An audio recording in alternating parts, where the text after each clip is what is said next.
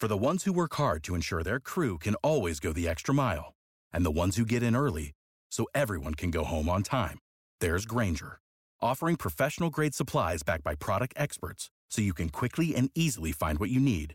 Plus, you can count on access to a committed team ready to go the extra mile for you. Call, click Grainger.com, or just stop by.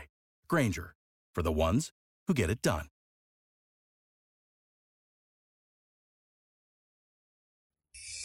This is the WOKV Spotlight on 104.5 WOKV. It's 8:11, and it's the close of a very busy week. This time last week, we were at Nemours Children's Health for, 3 hours into our 9th annual Carathon, benefiting the Child Cancer Fund of Northeast Florida.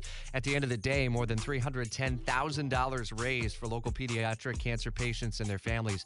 So as I was reading one of the stories this week at Jacksonville.com and the Times-Union, it's kind of putting a bow on an illustrious career in Northeast Florida, and I wanted to make sure that we had a chance to catch up with Nina Waters before the handoff and the transition takes place at the Community Foundation, which serves Duval, St. John's, Nassau, Baker, Clay, and Putnam counties through a range of charitable and civic activities. Have you spent the last several weeks kind of reflecting back on the last, 20-plus years in Jacksonville and Duval County, Nina? Absolutely. It has been such a joy and a pleasure to serve this community foundation and all the communities in the counties that you just listed. It's a bittersweet moment for me. Yeah, as you look back, and are there kind of moments that you look to with swelling with pride, and then opportunities maybe that were left for the next leader to maybe take on? I think that's a great question. I am definitely proud of the work the Community Foundation's done in a myriad of areas. It's hard to pick one. I think our education work in the education space has been something that stands out because we did it for so long. Creating 4 giving circles, being able to connect donors to causes they care about. It's all been very meaningful.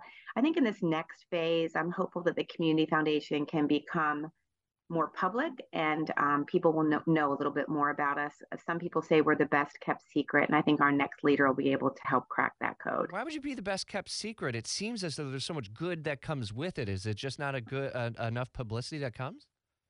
I think part of it's my leadership style. I kind of lead from behind, and my thought is that if any good that we're doing really will be talked about by others, but more importantly, we don't need to get the credit. The nonprofit partners that do the work are the ones that need to get the credit. And so I kind of sort of lead with grace. And that sometimes is good. And sometimes it means that people don't really know the work that we've been doing because our fingerprints are certainly there, but not visible. Fingerprints are all on a number of different programs and projects throughout the years. It's likely that if something good is happening in Jacksonville in the Northeast Florida area, somewhere, somehow as a result of a relationship or something related to the Community Foundation. As you look at kind of the state of giving and the state of philanthropy, how have events kind of changed? How has COVID maybe changed the way that we all kind of look inward within what local is and what investing in local looks like? And can we carry that forward into the next 5-10 years?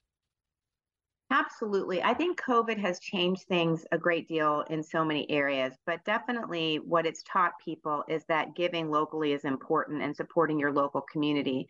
COVID was a crisis, a man-made disaster that happened around the entire world. And so typically when we have a hurricane or something like that, you get money from a lot of other areas because it's localized and it's a very specific area.